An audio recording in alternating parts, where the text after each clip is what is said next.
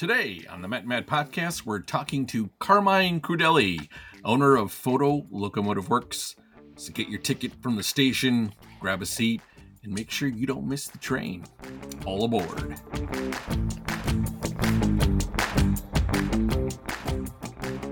Good evening, everyone, and thanks for tuning in to episode 64 of the Matt Mad O-Scale Trains podcast. I am one of your hosts, Matt Rochford, and with me, as always, are my co-hosts, Matt and Johnny. How you guys doing tonight?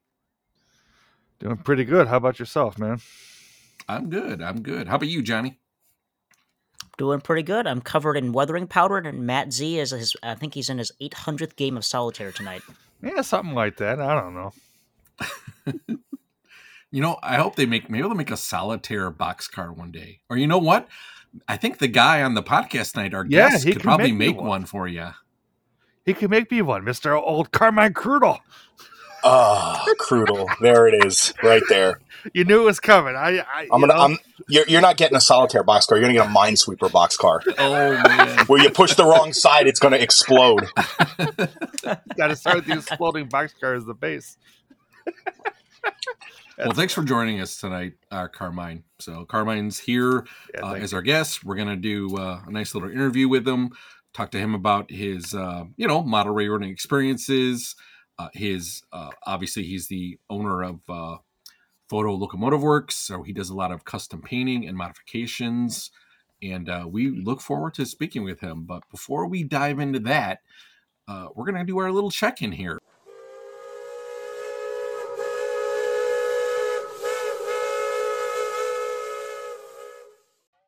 Carmine, since you're the guest, what have you been doing in the last couple weeks? Last couple weeks I've kind of been busy.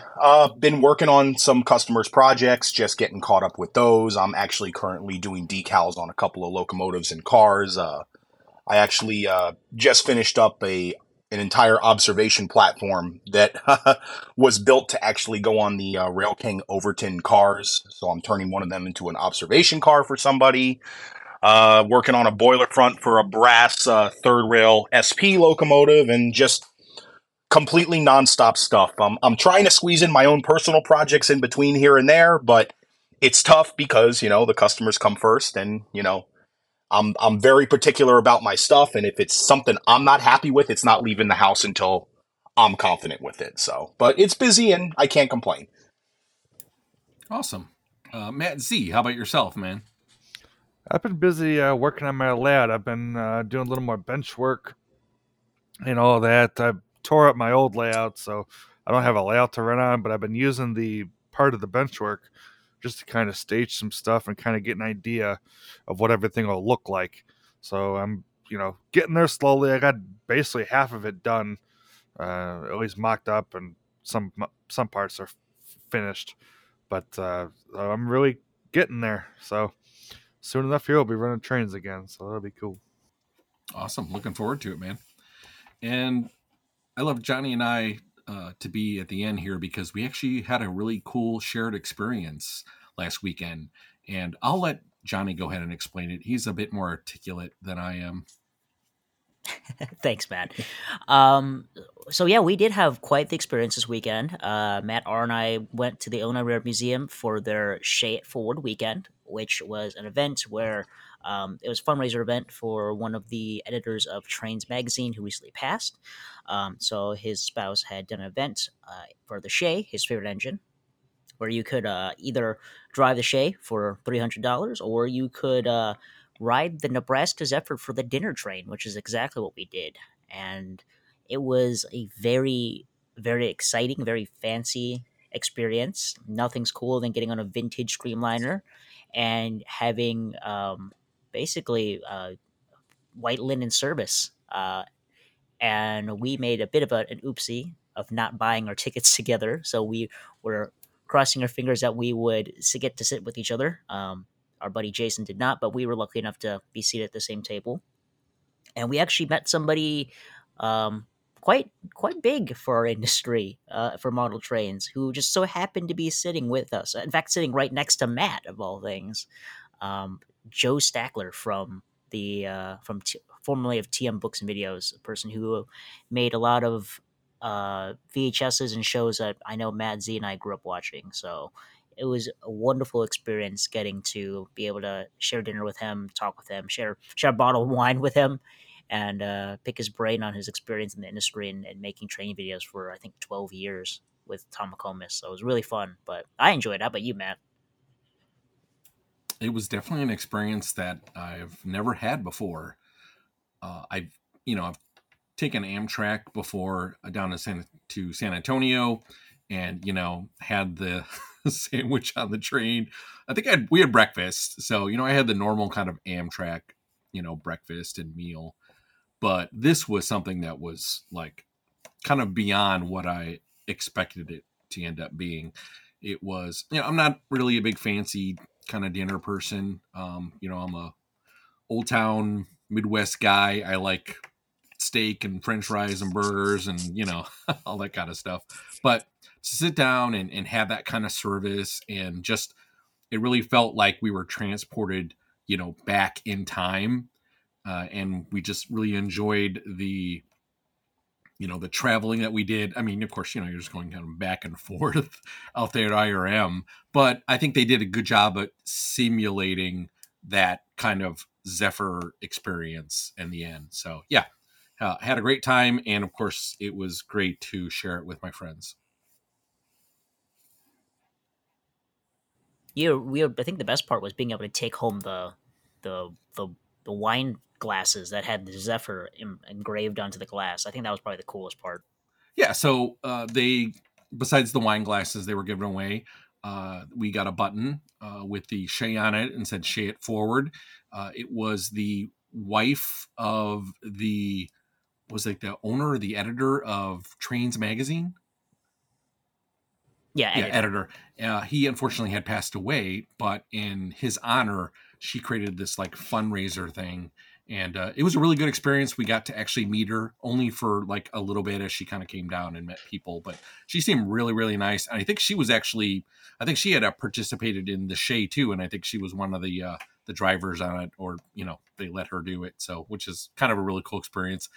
I actually didn't know that you could do that, but I think I'll save it for another engine. Although, the Shay would have been cool. For me, I think I'd like to get myself into a diesel and drive that and blow the horn and all the little whatnots with that. They'll let you be on a speeder. Does it have a whistle or a horn? It's Chicago Jason with an air horn he bought at the dollar store. No, a kazoo. A kazoo. A kazoo. Look out, folks! There's a picture. There's some good video right there for you. You pull his finger and he blows the kazoo. Take. That's funny. Alrighty, well I think that wraps up our check-in. But before we start our main topic, Johnny has a few words for us. Looking to expand your collection? Check out Trains.com. Trains is your go-to place for new and used model railroad products. They have everything ranging from engines, rolling stock, parts, track, and scenery. If you need it, they probably have it. With new discounts being added daily, you'll be sure to find something you like. Plus, Trains offers a newsletter which keeps you up to date on new items, discounts, and upcoming promotions. We've been using Trains for years, and we highly recommend their stellar service. What's really cool is you can also collect points by buying trains and using them on future purchases. With their awesome rewards program, you can earn points on every purchase that you can use for future discounts. Dedicated modelers can also join their private car membership to get exclusive access to new listings, earn 5 points per dollar spent, and unlock great benefits like no questions asked returns. Trains not only sells trains, but also buys them too. If you got a large collection or are interested in downsizing and making some cash, you can head on over to sellmytrains.com. It doesn't get easier than that. You can find them using our affiliate link, www.trains.com/MMOP, or if you want to use our one-time promo code MMOP, you can get $10 off a single purchase on the Trains.com website. So check out Trains.com and start expanding your collection today. All right, Johnny, thanks for those wonderful words. And let's go ahead and hit on the main topic tonight. And again, just to kind of recap, we're talking with Mr. Carmine Crudele. And again, he does some custom painting and modifications. He's also a model railroader. Go figure. But Carmine, I'm going to go ahead and start here, and we're going to keep it very open and very casual tonight. Alrighty. And I'm gonna ask you what I always ask people, because I think this is kind of a good starter. But when and who got you started in model railroading? So when's kind of a weird question, because I don't really know when, because as far as I'm aware, I've been in it for as long as I can remember. I actually have a photo of my father and me. I'm actually looking at it right now because I'm at my desk. But it's my father and me, and I'm probably not even a year old, and we're laying on the floor on our stomachs, and my dad's got the Lionel train set up underneath the Christmas tree. And it was right around that time. My dad always told me, I realized that's when I screwed up. That's when forever I gave you debt. And it's funny because that's coming from somebody who never really was a train person. In fact, in my family, my whole family's made up of firefighters, essentially. And I'm kind of like the one oddball that went to aviation school and is into model trains. Everybody else is firefighters, and they're into that kind of stuff. And, they're mechanically inclined as I am. But I've always been the one that wanted to follow the train path, or like the aviation path, because that's what I do, and that's what I went to school for. And I can honestly say it's been at least since I was one. At least since I was one, that's when I saw the first Lionel train when I was a little kid, and it was every year for Christmas. The train came out. The train set was set up underneath the tree, and I'll never forget the steam engine. It was a 2065. The thing never ran right. It would always have issues, and we always had a C&O GP, a high nose GP, that was part of my dad's collection when he was a kid. And that thing always ran. And I always remember that thing always running with no issues, but I always wanted the black steam engine to run, and it would never run, and it always broke my heart until finally I got old enough and I started doing my own repair work on it. And now the thing still runs. And me being a painter and stuff, I haven't changed a thing on it. I still have, when I was a little kid, the different areas where I colored in paint chips with Sharpies to make it look pretty. It's still got the rust on the side rods. But you know what? It still runs, and that and the C&O GP are always going to be big pieces in my collection, because those were the ones that kind of started everything for me. And it was my dad, and it was unintentional, and it's probably a way a lot of people got into this hobby. It was just one of those things. It's been with me ever since, and I'm always grateful to my father for for making that mistake one year, because without him, I wouldn't have the wonderful friends that I have in the hobby, and the great people I've met, and the awesome experiences I've had through it. So that's awesome, dude.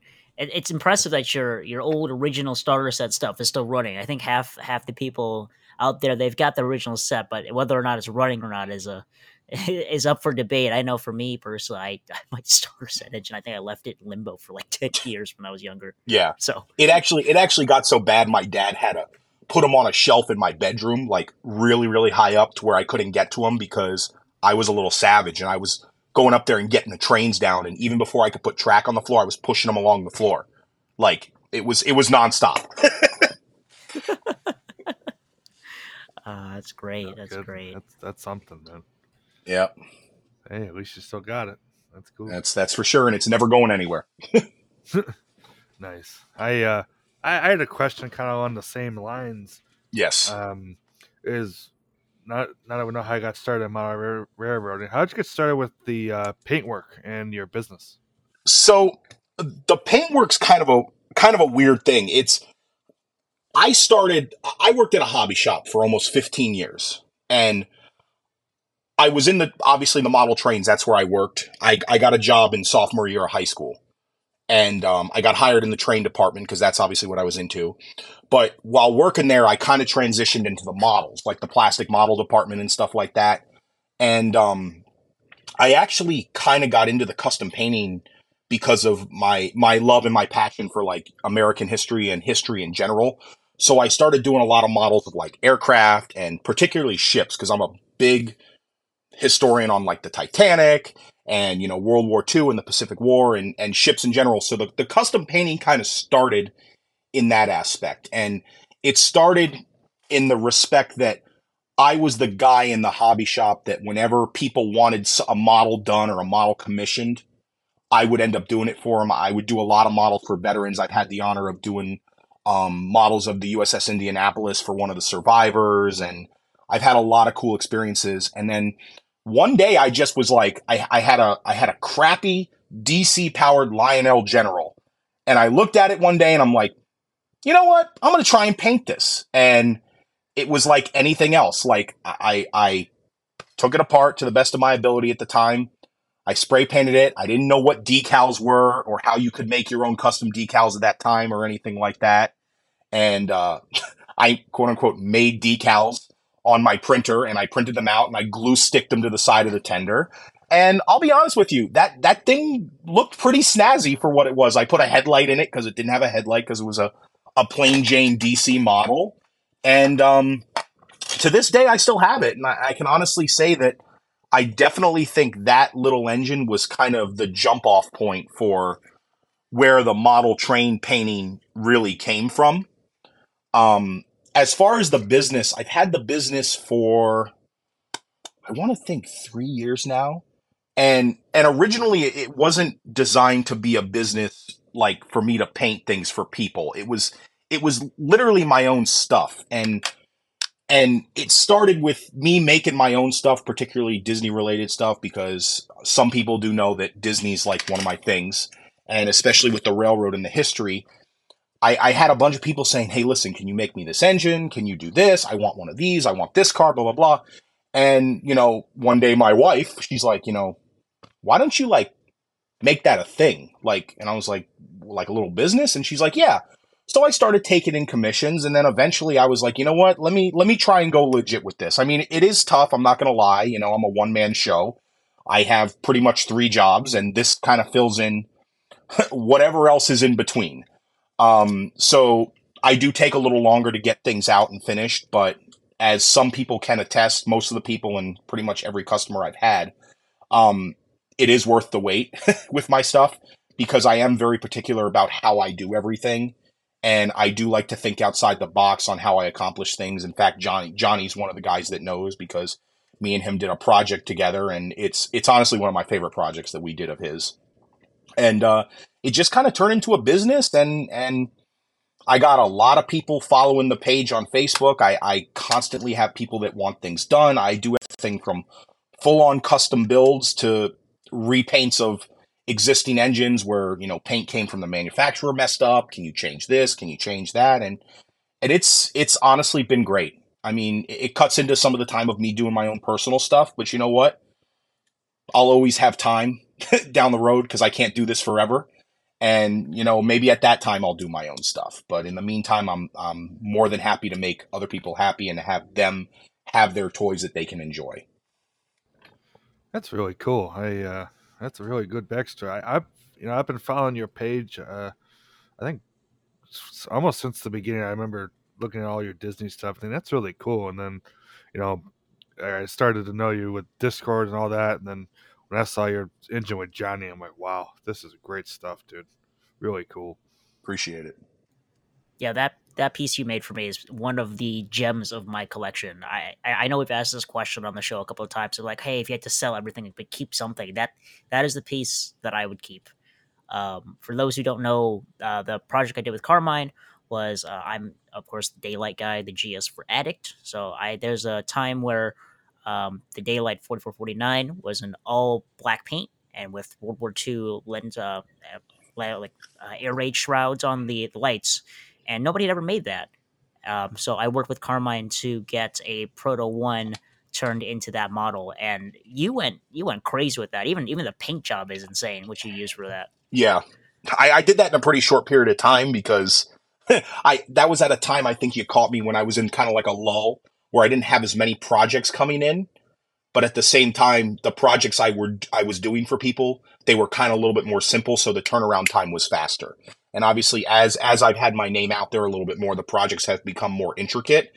But yours was like a personal vendetta for me at that point because it was such a unique thing, and it carried over into something that, like I said earlier, I was a fan of, which was U.S. history, and it was cool to make something in the retrospect that it's been made, but not to that caliber. Oh, for sure, for sure. And the reason, and for those who are like, "What the heck is a lens shroud or an air raid shroud?" For context, Southern Pacific did a thing where you have to keep in mind during the Second World War, they're located on the West Coast, close to Pearl Harbor. So air raids was a genuine concern for them. So what they would do is they put dispersion shields or lens covers over the headlights to prevent the light from shining upwards to protect trains from air raids. Which is very. It's actually one of the things that you did to the model that I thought is. I hope you could touch on this as well. The juxtaposition between what you use for the paint versus what you use to make the dispersion shields. Yeah, that was funny because like the paint, I knew what I wanted to use, and like and not to go too much into like my background, what I do for work, but working in aviation, I have access to all kinds of unique things, thank God. And when Johnny's like, I want to make this thing really, really shiny. So we have a paint at work that is aircraft spinner paint, and it's for the turbine engine. So the thing that you see in the middle of the engine that has like this little swirly on it to keep birds away, that paint is like really, really shiny and glossy, and it's very, very tough. So I ended up using that stuff, and come to find out after I sprayed the engine, I think it was like $400 a gallon or something like that for paint. But like we didn't use a lot anyway, so I sprayed with that. And the headlight lens shield, I went around for like, oh my God, Johnny, what was it? 2 weeks? I couldn't figure out what I was going to do for the shield. Like, I think so, yeah. Like I was bouncing ideas off of different people, and I couldn't figure it out. And I ended up settling on a Burger King straw. And it goes to show you when you're doing custom anything, inspiration can come in the simplest manners. It doesn't have to be some type of big, extravagant, like custom 3D printed stuff. It could be something stupid simple that if you create it in the right light or the right way, it'll look just as good as something that's brass or photo etch or whatever. And I think that air raid shield on the headlight, I think that was always one of my favorite points on that locomotive because it set it off. It was so different from what you normally see. I mean, you see black GSs. I mean, they're out there. But that shield, if you have any inkling of what that shield was for in real life, and then to see it on the model, that alone to me is super cool. And I love the fact that it was made out of a Burger King straw. So it's a great bar. I'm so happy that we were able to get it done. Yes, indeed.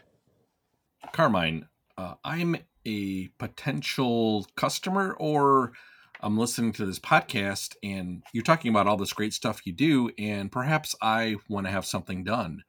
How can I reach out to you? What's the best way to reach out to you and ask you about a project I might want done in the future? So there's a couple ways you can do it with social media being what it is. You can go right onto Facebook, and that's where my main page is. It's Photo Locomotive Works. You can just search them in the bar there. And it has my email on there, my phone number, my contact information. You can even send me a message on Facebook Messenger. The page has the Instagram with the same thing. And even my YouTube, even though my YouTube has kind of fallen off a little bit because I haven't had enough time to really do anything on YouTube like I was, you can go on there and see some videos of my models and stuff like that. And once again, that has contact information for me. But to be honest with you, most of the time, people just message me on Facebook Messenger. That's how I get a lot of it. I have gotten emails on and off, but the Messenger thing is more like obviously texting. So I answer back to that really quick if I can, if I'm not working or whatever. And that's probably the best way.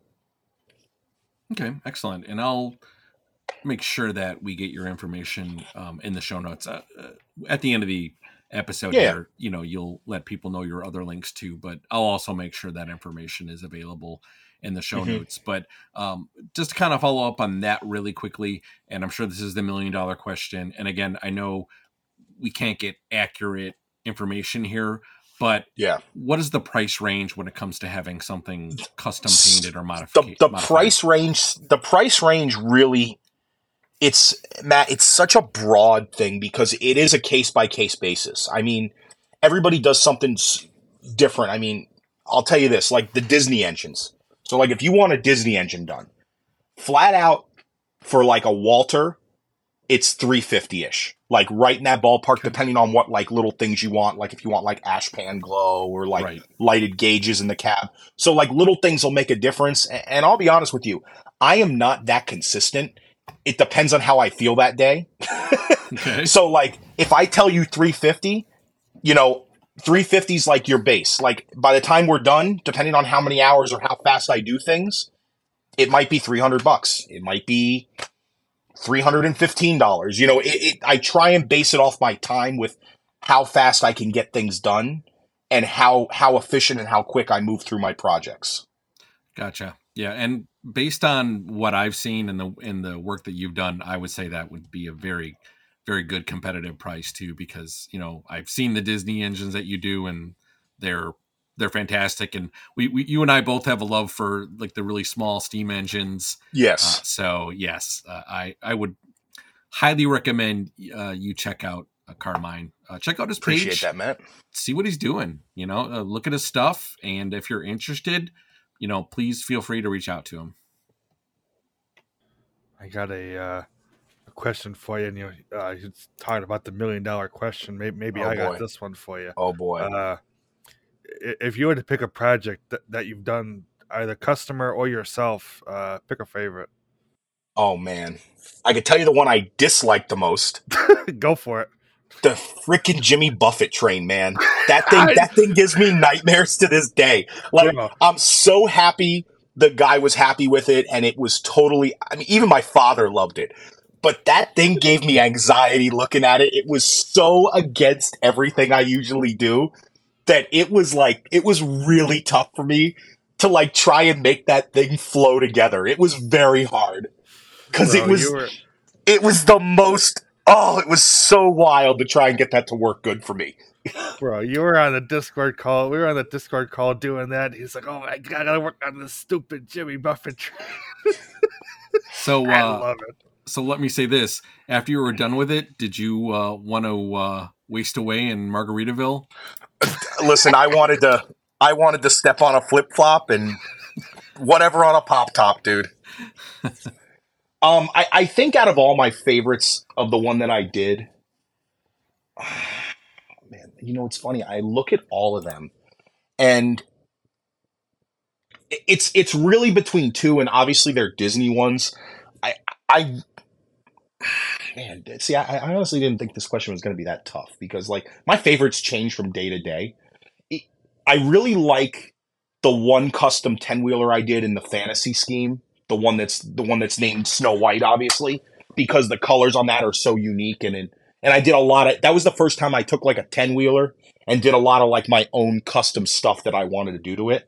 But I think out of my 440s, dude, the CK Holiday I did with that Russian iron color that I pulled off on the boiler with the metal flake in it, dude, in the sunlight with the high gloss that it has, that I think is my favorite 440. So I'll have to say CK Holiday for the 440s, and for the 10-wheelers, I'll have to say the Snow White engine, without a doubt. Cool. I guess this is kind of a more general question, and it can help us transition some other topics as well. But what really got you into the whole Disney scene in terms of the railroad, and what's your involvement with Disneyland Railroad? So that goes back to my grandmother, because the first time I mean, everybody has, I would assume that you guys have, and most of the people in Discord and that are into model trains, everybody remembers their first experience with a steam train or a train in general. But I'm going to more relate it to steam trains because that's my transition into Disney. The first time I ever saw a steam train, my grandmother took me to Disney World when I was, I must have been 5 or 6. And it's funny because I still have a picture of this too. And at the time, like I knew Disney from like the VHSs. That's how far back we're going. And my grandmother's like, "We're going to go to Disney World. We're going to go to Disney World." And she was the typical old Italian lady from New York. So she's like, "Oh, Carmine, we're going to Disney World. You're gonna love it." So we drive up to Orlando, which is like 3 hours for us. And I didn't know where we were going. Like, I see all this music, I see all these people. And I remember asking her, "Mimi, where are we going? Mimi, where are we going?" She goes, "Oh my God, just stay. You're going to love it. Let me show you my boobala." That's how she was. So I remember she walked me up to the train station, and I remember sitting there and I hear the whistle, and around the corner comes Royo Disney, which is the 440 on the railroad. And from that moment on, I said, this is the place right here. Now, Disney's a lot of things to a lot of people, and I know in today's world, you know, there's pros and cons to the place, but there's no way you can go to that park and not find something in that world or whatever, and whether it's Magic Kingdom or any of the other parks, that doesn't pull at your heartstrings and make you go, holy crap, this is really cool. And that was my first experience with the train. And from that moment on, that's when I realized, dude, I want to be involved with not only steam trains, but like Disney to the best of my ability that I can. And that was really the beginning for all that. And then eventually I got involved with Michael Broggy and his Carolwood group, and I'm friends with them now. And I've met a lot of cool people through the years and made a lot of connections. And half of those connections are the way I get my graphics and my artwork and stuff like that for my models that I do. And I've met a lot of cool Imagineers. Tony Baxter, Bob Gurr. I can go over the list. And I try and stay as involved as I possibly can with that. Every year we do a Carolwood meeting. I see the Broggy family, and, you know, I keep in touch with them, and we're constantly putting things together with railroad history for Disney and Walt Disney's history and stuff like that. And to be honest with you, you know, Disney was one of the big reasons I did start doing the model trains, because when you go to a theme park, I mean, most of the time theme parks that have trains, they don't have anything for those trains. Maybe a t-shirt, maybe a pin.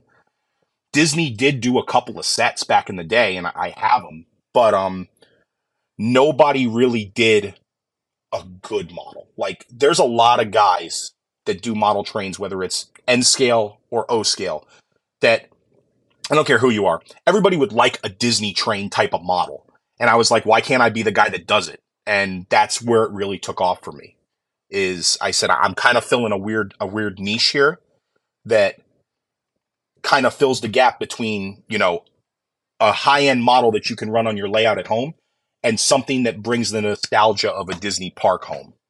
And that's really what really kicked off the whole, like, side business here with this. Yeah, that's an awesome story. I think that's one of the things that really stands out to anyone who talks to you for just for a few minutes, Carmine, is that you've had such amazing experiences and such great, like, so many connections with people. It's like you've got a story for everything. Yeah, I tried to. I'll just point out the shared experience with an Italian grandmother, because she was, and I've told this story before a couple times in the podcast in the past, but she was a very big influence on me. She would always buy me little HO, and she always loved trolleys, and that's why my love of trolleys is the way it is. But see, that's cool. I never do that. Yeah, with my grandmother, I would always have enough trains to play, and of course, I would never go hungry either. That was the one thing I could say about her. You know, my parents have always supported my hobby with this stuff. And every year for Christmas, my grandmother was like, what do you want for Christmas? And it was always an MTH train. And it was always an expensive one. And, you know, her deal was, listen, Carmine, I'll get you the train, but that's the only thing you get. And you know that's never the case with an Italian grandmother. You get the train, and then she always gets you more stuff. And, you know, God bless her, because when I lived with her, she gave me the garage, much to my father's dismay that he couldn't put the car in there, you know, but she always gave me the garage, and my dad always gave up the garage for me. And let me tell you something, God bless both of them, because I drove them nuts. I had train layouts in the garage. I had them outside. I had them anywhere I could possibly put them. And that continues to this day. Hey, it works out, you know. It does. I'd be able to run the train somewhere. Unfortunately, in Florida, you don't have basements. So. Yeah, if it was in a basement, it'd be very hot. Oh, yeah. Want to support your favorite O-Scale podcast and rock some awesome merch? Well, now you can. We've teamed up with Redbubble.com and have come up with a great selection of gear that you can get right now. They have everything from shirts, hoodies, stickers, mugs, bags, you name it. Heck, you could even get a wall clock with us on it. All this great stuff and more at Redbubble.com. Links are down in the show notes, so grab yourself some gear and rock some awesome podcast merch.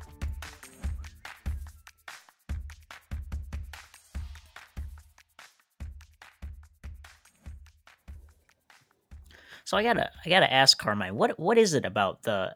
I know that Disney has a hand in it too, or I assume it have a pretty big hand in it. What is it about early Steam that stands out to you? Because that's something that you seem to gravitate more towards. You know what it is? From us being friends. It's because I'm a weird guy. Like that, anybody that's talked to me, I'm Florida man. Like I'm the weird guy. Like I'm kind of the oddball in the group, and I've always been the oddball, and I love being the oddball. And that's kind of what I like about the early 18th century stuff is that no two engines were really the same. Each engine had its own personality, and they were so like raw in their like design. They were so primitive and so simple, but that's what made it cool because you had so many of these different builders. It's not necessarily like it was in like the 40s and the 50s where you had Alco, Baldwin, maybe Porter, Back in the day, you had Mason, you had Baldwin, you had Central Pacific built power, you had, Penzie home built power. You had so many different companies that were putting out so many interesting things. And there was such a, I don't want to say a camaraderie because that's not the right word, but there was such an interest in people taking designs from everybody else and forming them in their own way that we had such an influx of different engines, and that's what I love about it because they're so unique and so different looking, but they all have the same principle. And I mean, don't get me wrong, there were some really out there ideas in that time, and they were really cool. And I think that's what really makes me gravitate towards that, which is kind of odd because in the term of like U.S. history and American history and stuff, I more lean towards the 1940s because of the war.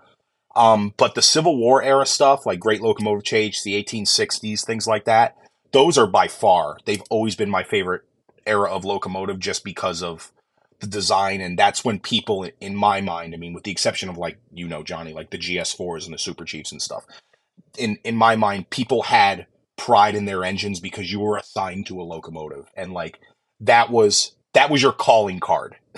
So like you took pride in what that looked like. And I just think back in the day, they were cared about more, not only as a machine, but like as a part of the family.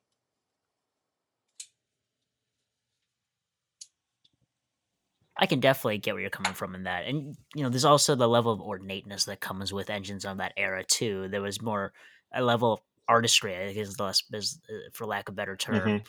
And maybe I'm interpreting this wrong, but to me, it comes off from what you told me. It kind of is like it's an early enough era of railroading where people were still kind of trying to harness that power of steam, but at the same time, it wasn't. Let's just there was a level of competition, but also a level of let's see what else we can push the boundaries of steam and see where that. Let's see how far we can take it. Exactly. Yeah. Exactly. And what you're able to do with that in terms of the hobbies is really impressive. You've definitely opened up my eyes to what models are out there. I know Matt R. Too, yeah, I've turned Matt R. to the dark side on that. Yeah. But no, those are awesome. I know. Actually, aren't Matt? Isn't he getting one of formerly mine, formerly your engine? Yeah, actually, we are. I won't go into the details. But we are doing a trade with some project work, and I'm excited actually. Yeah, no, I am excited about that project because that's something, like Matt said, not to go into the details, but that's something really different from what I've normally done. So I am excited to try and take a swing at that. I know, Carmine and I, you and I have talked about, hours on end about stuff that we want to do, like a accurate Blue Comet. Yeah, but also, Matt, we've talked about stuff on hours on end that if we did do it, a lot of people would hate us because we have some outlandish ideas. Oh yeah, we get on the call early in the morning. And it's you don't know what's gonna fly, Yeah.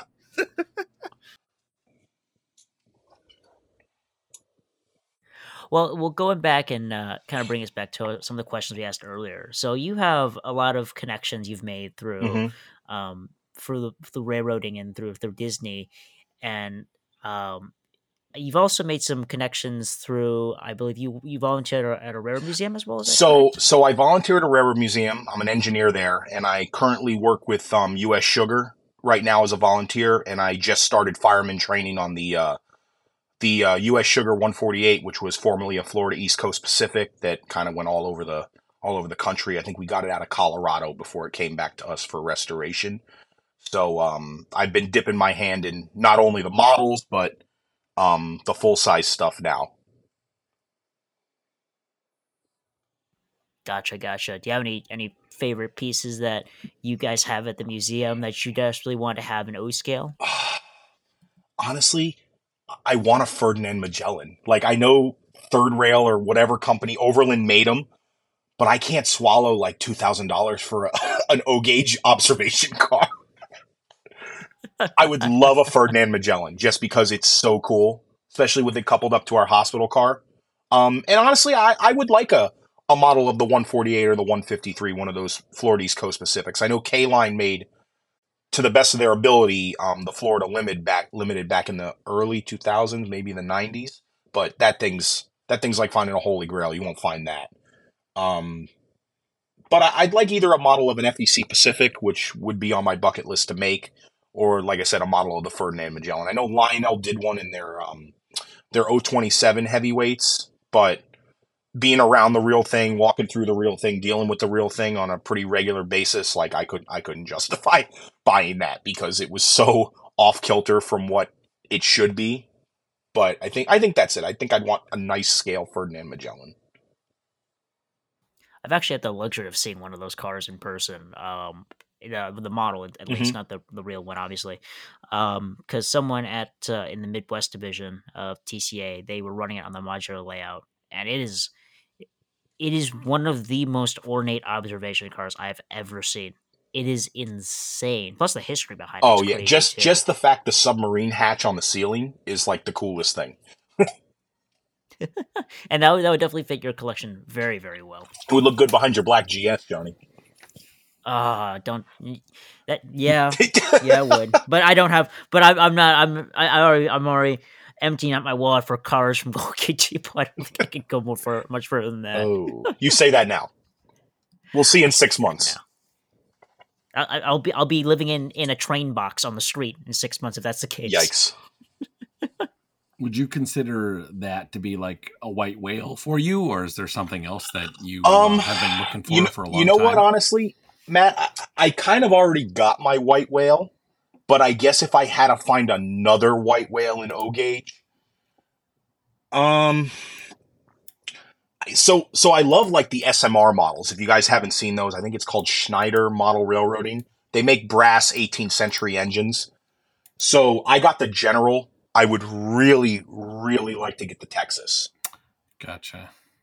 And talk about primitive. I mean, they're really beautiful brass models, but there's nothing to them. I mean, they're tender pushers and everything.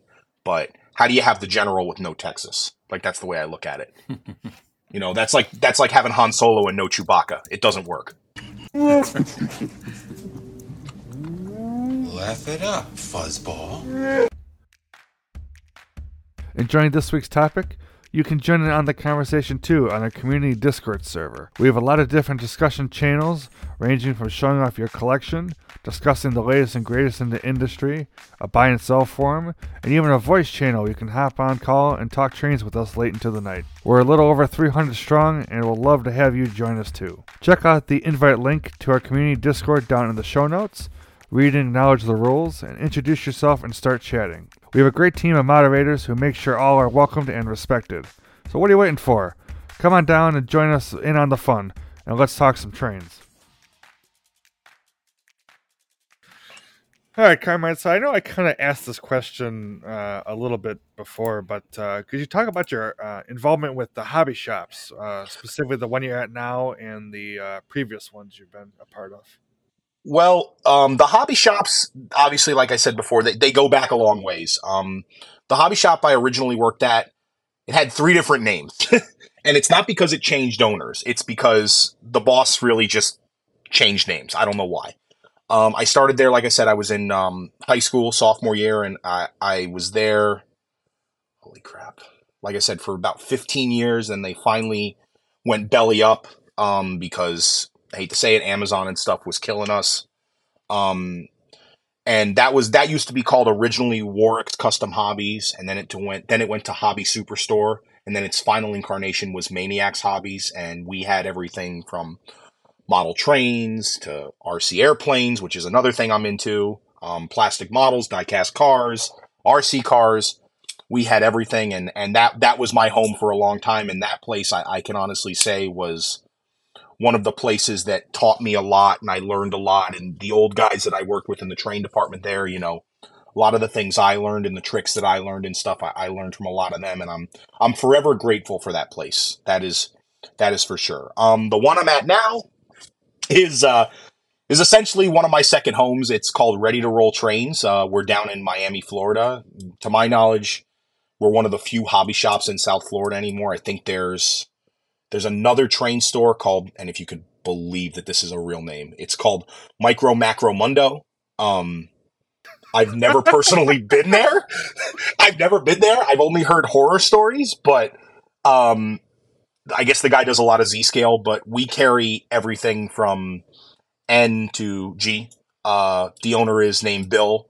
The two other guys I work with, Vinny and Daniel, we're a great group. Daniel's a young guy like me, and we have a nice big layout. On weekends, you can bring your trains in to run your trains in the layout. And it's honestly, it's a really great store. And I was going there when I was a little kid on top of going to my old hobby shop before I even worked there. And I absolutely love the place. I'm one of the techs there, so I do the repairs and paint fixes and things for them. And honestly, it's an excuse to go there, get paid, and run my trains while getting paid. So, and when you love what you do, is it really work? It's never really work. And, I don't do it for the money. I do it because there's a lot of people that used to come into my old hobby shop that come in there, and I see a lot of familiar faces, and it's a great place. It's definitely one of the places I will go to unwind because, even if you had a hectic week at work, you can go there, and any of you guys know, you can go there and run trains around in a circle for a half hour to an hour, and it makes you feel better, For sure. Yeah, that's really cool. As I know we talk about all the time that you work there and some of the stories and stuff, but I never knew your involvement with that. That's really cool.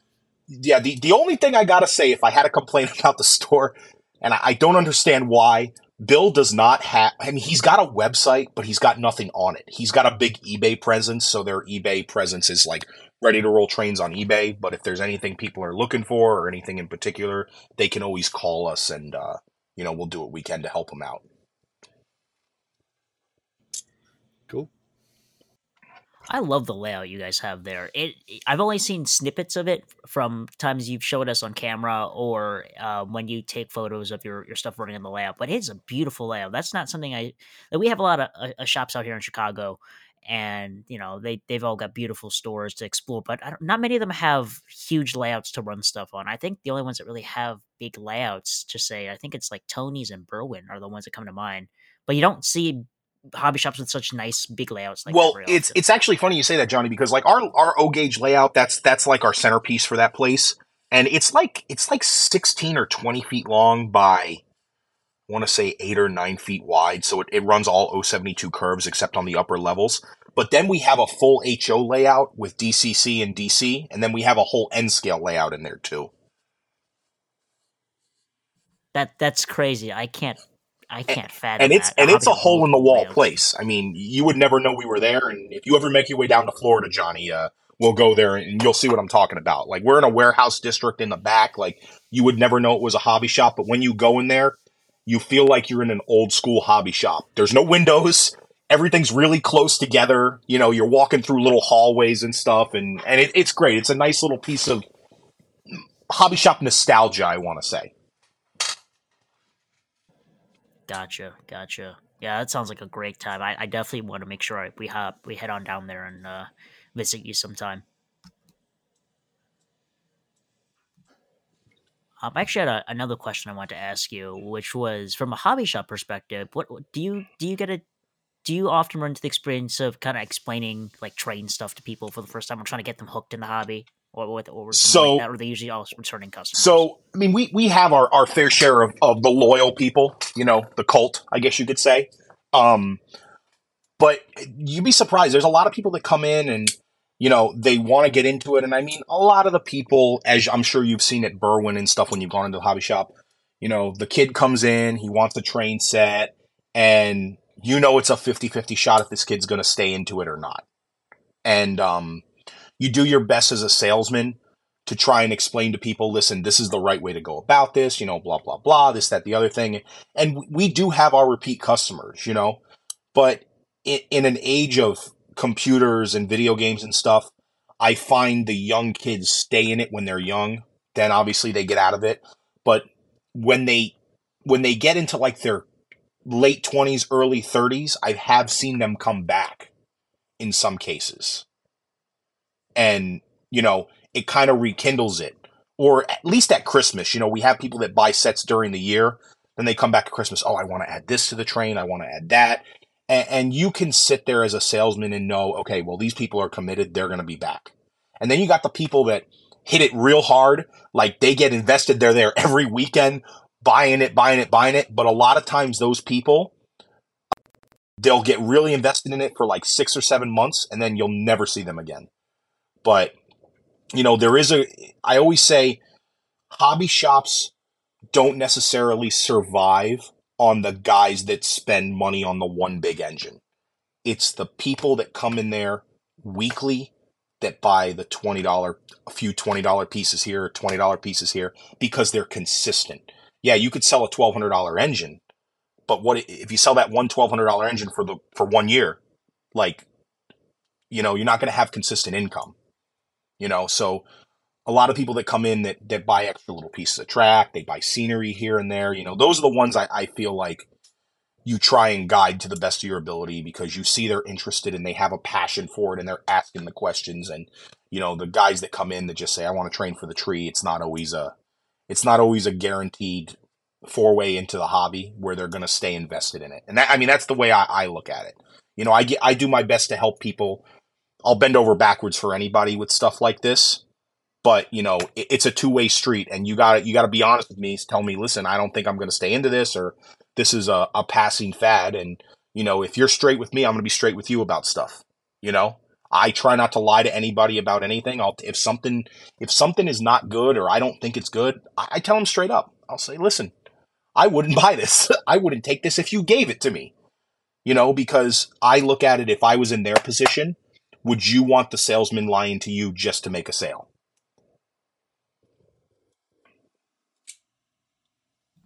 Yeah, that's a very good point to make, and it's a very insightful look into the hobby shop side of things. Because as modelers and enthusiasts, we don't really think of how it is from an industry perspective of the hobby shop side. So very insightful. Yeah. I have a question. This Yes. might be a really strange question, but you and I obviously share. We actually share a lot of interests. We're nerds, Matt. You could say it. I'm going to go down the route of Star Wars because I'm sure there's a lot of people that listen to this who are also Star Wars fans. Have you ever thought about making a custom Star Wars engine? Okay, so yes, there is a guy, I forgot his name, but he's a painter and he did some Star Wars train prints. If I can find them, I will send them to you. And I have tossed around a Star Wars engine, but I'm waiting for the right engine. And when I say the right engine, I have to do it as I have to do a Rebel engine, and I'd have to do an Imperial engine. If I was doing an Imperial engine, it's got to be a Dreyfus. Yeah, because that would be awesome. Because that thing in like a high gloss black, yeah, with like the Imperial cog or whatever on it, would look really cool. And if I had to do a Rebel or a Rebellion engine, I'd probably be looking at. Honestly, I'd probably be looking at like a Mikado or something a little bit more rugged. Gotcha. More like ragtag, I guess you could say. But yes, a Star Wars train has come up. It's just one of those things I haven't found the engine I really want to use yet at the price, because that's what a lot of it balances on for me. Okay. Is that I sometimes I can't justify paying $900 $1,000 for an engine just to take the thing apart and paint it. You know. Yeah, and I've been waiting for, and I've bothered bothered Ryan enough on our our catalog shows. I think over the last two years, hey, when are we going to get that Star Wars engine? I mean, they have the Disney license, so Yep. I'm hoping it's just a matter of time. Hey, you know what? Maybe in the next catalog. Well, I don't know. I don't know what's in the next catalog, but you never know.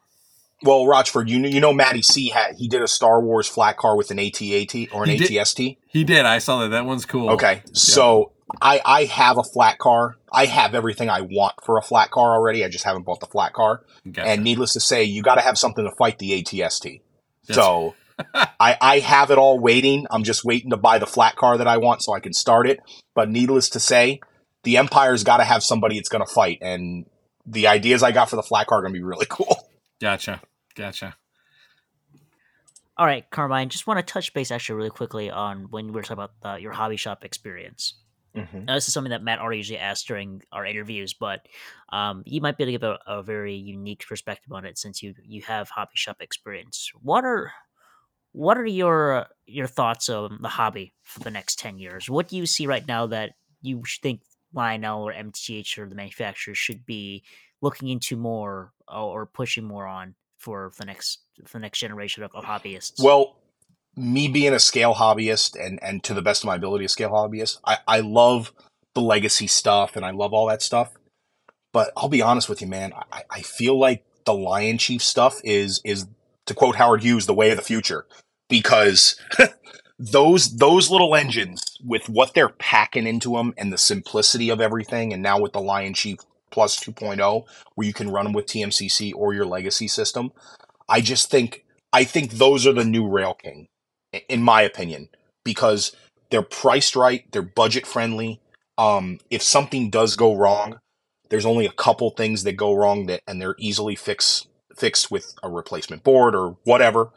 And you know what? They're 027 in most cases. They'll run on any type of curve, any type of O-gauge track. They're the type of engine that if you have it and you want to go to a local club, you know what? You don't got to bring a fancy control system with you. You throw the thing on the track and you pull out your phone. And you get everything. I mean, with the exception of like a quilling whistle or a quilling horn or whatever. But you know what? You got everything, and you got a train that you can run on any O-gauge layout that you want. And I think they're priced right, and I think they're just getting better. I would love to see Lion Chief maybe put whistle smoke in something. Just that. They don't have to do anything crazy. But I feel like if they put the whistle smoke in it, that would be the cherry on top for me. And I think that is definitely going to help the hobby grow more and more and get more kids involved in it, just because you have the ability to run the trains with an iPad or a phone, which, phones are what everybody has nowadays, and they do everything on their phone. And the ability to integrate something that's so high-tech and modern that you carry with you on a daily basis to run a toy that has been around for over 100 years. It's just been upgraded and changed throughout all these years. I think that's a wonderful blend of the past and the present coming together to make something that was old new again for future generations. And I think the hobby's only going to go up from there, to be honest with you. And that's a very fair point. I know it's hard for folks who have been into the hobby for a long time to think screens and phones and tablets are the way to go for control. But in terms of getting folks in the hobby, to think of it this way, how many times you had a train show?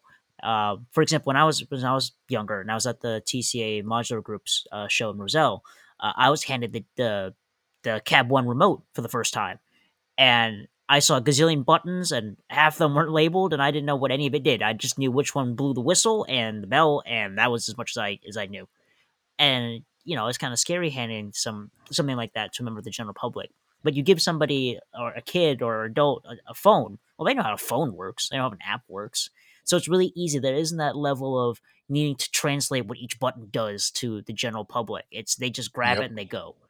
And that's what I'm, nothing can beat the tactile feel remote. I'm not trying to say that they're not great. I use remotes. I don't use my phone because it's not something I have access to using on my lap right now. But in terms of longevity and getting more people into it, that's really important to remember. I've always felt, Johnny, and you probably feel the same way about me with this, is that if you make something too complicated, people are afraid to do it. If you make it as simple and raw as possible, where there's no writing, you don't have to read nothing, it's images, anybody can use it. And that's the beauty of the Lion Chief stuff, I think. I think it's an interesting take, too, because I think you're the first person to actually bring that up, where Lion Chief is really the kind of the way of the future. And I do agree with you in some ways. I think with the rising costs of a lot of these big scale engines and sets, not everybody has access to these things. But giving people kind of these low costs sets or engines with a nice little remote to go along with it. I mean, I'll be perfectly honest with you, and I'll be very transparent to the folks here on YouTube. Like, I think the Lion Chief videos always do way better than the scale review videos. And I can tell you from my own experience, that is the case. All of my YouTube videos that had any kind of like a Lion Chief in them review, the number of likes and the number of views on them are just below all of my other videos out of the water. So there is definitely a demand. I'm not saying like, people watching videos equals the number of people wanting to buy those trains. Yeah. But obviously there's a market out there. People are going online and watching these things, and here's the thing with Lion Chief engines. They span a huge amount of ages. Like, like big scale engines, like, let's face it, like, the demographic for that is older guys. Like, absolutely. Let's not beat around the bush here. Like, older guys, we want, big scale steam engines. Lion Chief engines? I don't know, age 4 to age 99? Probably, right? Yep. Yeah, so they're the Lego of the model train world. Yeah, everybody plays with them, and I know Matt Z can tell you, because me and him are in the same boat with our Lion Chief generals. I got the Lion Chief Great Locomotive Chase set with the 2 engines. My wife actually got it for me for Christmas, and I run the heck out of those things. And it's nice to be able to take it to work and not have to bring my legacy system or any of this stuff, where I can just put the engines on the track and either pull out my phone or grab the remote it comes with and run both engines with the remote. And it's above everything, convenience is the nicest part about it. Because we live in a fast-paced world where, you guys know, people don't want to assemble nothing. They don't want to have to fix anything. They want it all push button and simplicity. And I think Lionel's got a freaking solid product there. And I think they're doing it right, and I think Lion Chief looks at the mistakes that other companies have made and said, okay, this drawbar didn't work here, so we're going to fix it and we're going to do it this way instead, because we know it didn't work this way for this company. And I think Lionel looks at other companies and says, okay, I didn't like the way they did this, so let's do it this way and change it. And they learn from other people's mistakes as well as their own, because, Lionel's not perfect, but I appreciate with the Lion Chief stuff to the lengths that they're going to make a plethora of different models. I mean, obviously they're going to reissue a lot of stuff. I mean, some of these Lion Chief molds, I mean, you guys know, they're post-war molds, Yep. And it's cool to see those brought back. We have a guy that works with me at the hobby shop, this older guy, Vinny, and he's got a Lion Chief Alco AA set. And he's got a Lion Chief Burke, which is the post-war model Burke, the 760, not the 765, the 736 or whatever. And he's like, I love it. I don't have to put the mileage on my old stuff, and these have sound and they have smoke, and that right there is a perfect example of where they fall from the 4 to 99 years old. because we got a little kid, James, that comes into the hobby shop, and he can pick up any of our remotes there, and he can run any of our trains with the Lion Chief stuff. And, he's going to be 5 or whatever. And then you got Vinny, who's in his 70s or his 80s, and he plays with it, and he enjoys it just as much as James does. Yep. And that's the beauty of it. And I'm sure the profit margins on the Lion Chief stuff is honestly, and again, this is not, I'm not basing anything on facts. It's just my own personal opinion. I think Lionel makes most of their profits off of the Lion Chief stuff. Oh, that carries it. Carries it. Look at the catalog from this year, the 2023 Volume 1 catalog. It's a big catalog, right? 75% of that book is Lion Chief. 100%. Yep. 100%. And, they know where their demographic is with their older collectors and their modelers. And, they try and tailor that to certain things with certain people.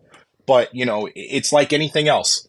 You gotta get the kids interested in it for the hobby to survive to a certain degree. And if you can get the kids and the parents involved for a lesser price and still feel like they have a good quality product, then you know what? That 1 in 5 chance that kid's going to come back year after year and want a better train next year and a better train the following year, and then eventually have a layout and maybe get his kids into it. You know what? I think that's worth the risk, and that's worth bringing back a couple of post-war molds to throw modern sound systems in them. Absolutely. Yeah. And I think this Cab 3 coming on, whenever it goes. Whenever it shows up. I think it's supposed to be early next year, 2024. But I think that's a good step for them. I think Lionel is creating a nice little tiered system that allows you to control just how MTH did it is, look, we're going to put the same system in there. You can buy the lower end tier 1 stuff and buy the higher end stuff, and you can control it all with the same unit, which makes your upgrading direction a whole lot easier for people to understand. So I agree with you in a lot of places on that. Yeah, absolutely. I concur with everything you guys said. To sum it up. Same here. Okay. Well, I think that about wraps it up. I think this has been a fantastic episode. And we want to thank you, Carmine, for taking the time to come on our podcast and talk with us and just find out more about you, about your business, and your thoughts on the model railroading industry. Yeah, no, I'm glad you guys had me on. I'm honored to say the least, and it's been great talking with you guys in this format. We talk on the Discord and stuff whenever we can here and there, but it's nice to hear questions that you may not normally ask on the Discord in a more professional environment, I guess you could say. Big thanks for you coming on tonight. Carmine, really, I know we've been trying to do this one for a while, and I'm glad we got it to work for sure. Indeed. And good old Carmine Crudele. You heard him here live. You'll pay for that later. Oh, yeah. Well, thank you, Carmine, for hopping on. Thank you very much. To hop on what everybody else said, and learned a lot today, especially outside of just about your past and your connections, and definitely gave us and the listeners some things to think about and take home. So really appreciate you taking the time to chat with us tonight. Thank you, guys. Appreciate it. And with all of our guests, we want to make sure that people know where to find you. So, Carmine, where can people find you on social media? Like I said earlier, you can check Facebook. Just search up FOTA Locomotive Works. That's FOTA Locomotive Works. You can follow my page on there. I do update photographs of people's projects as I'm going. It's not all the time, but it's whenever I can. You can reach out to me on there, message me if you have any questions concerning a project and things like that. I do have an Instagram for it as well. I'm not as active on that. Facebook's kind of like my big thing for the business. And on YouTube, same thing, FOTA Locomotive Works. And you guys can check out some of my videos of my past projects that I've done and some of my updates and things like that. And I'm going to try and get more active back in that as time allows. But, just really appreciate it all around. And I appreciate everybody's support that they've given me and, thanks for keeping me busy with projects. That's for sure. And I hope that, hope your trains that you guys get from me last forever. And I build them to last forever to the best of my ability. And I hope you enjoy them as much as I do making them. Excellent. And Johnny, where can people find you? You can find me on YouTube at Audamus. That's AUDAMUS. Like I said, I recently uploaded video on my scenery of me redoing my yard. So if you're interested in checking that out, you can check that out in my most recent videos. You can also find me on Instagram at Audamus_trains and Facebook by the same name. I'm a lot more active on there. I recently visited my buddy Ken's layout, so I'm slowly feeding some photos I took at his place onto my Instagram. So if that interests you, check that out. And last but not least, you can check me out on the Matt Oska podcast Discord server, where you can chat with myself, Matt Rochford, Matt Z, and Carmine in a unprofessional manner on there and chat with us and have a lot of fun. So come on down. It's a blast, and you'll enjoy your time there. Matt Z, how about you, sir? Yeah, maybe a little too unprofessional at times, but in any event, you can find me on YouTube under Matt-Trainlover9943, Facebook under the same name, Instagram is Matts.hobbies, and like Johnny said, on the Discord server as well. Always talking, having a good old time, and definitely be sure to join it. It's always a ton of fun. And you can find me on YouTube at West Chicago Model Railroad. I'm on Facebook as West Chicago Model Railroad, and I'm on Instagram as WCMRR. You can also find the Matt podcast on Facebook. Just, hit the search bar and look us up. And of course, everything we talked about tonight, as far as contact information, social media, everything will be in the show notes if you need it. And with that said, thank you, gentlemen, for an excellent podcast episode. And I will talk to you guys later. Take good care, everyone. Thank you. Take care, guys.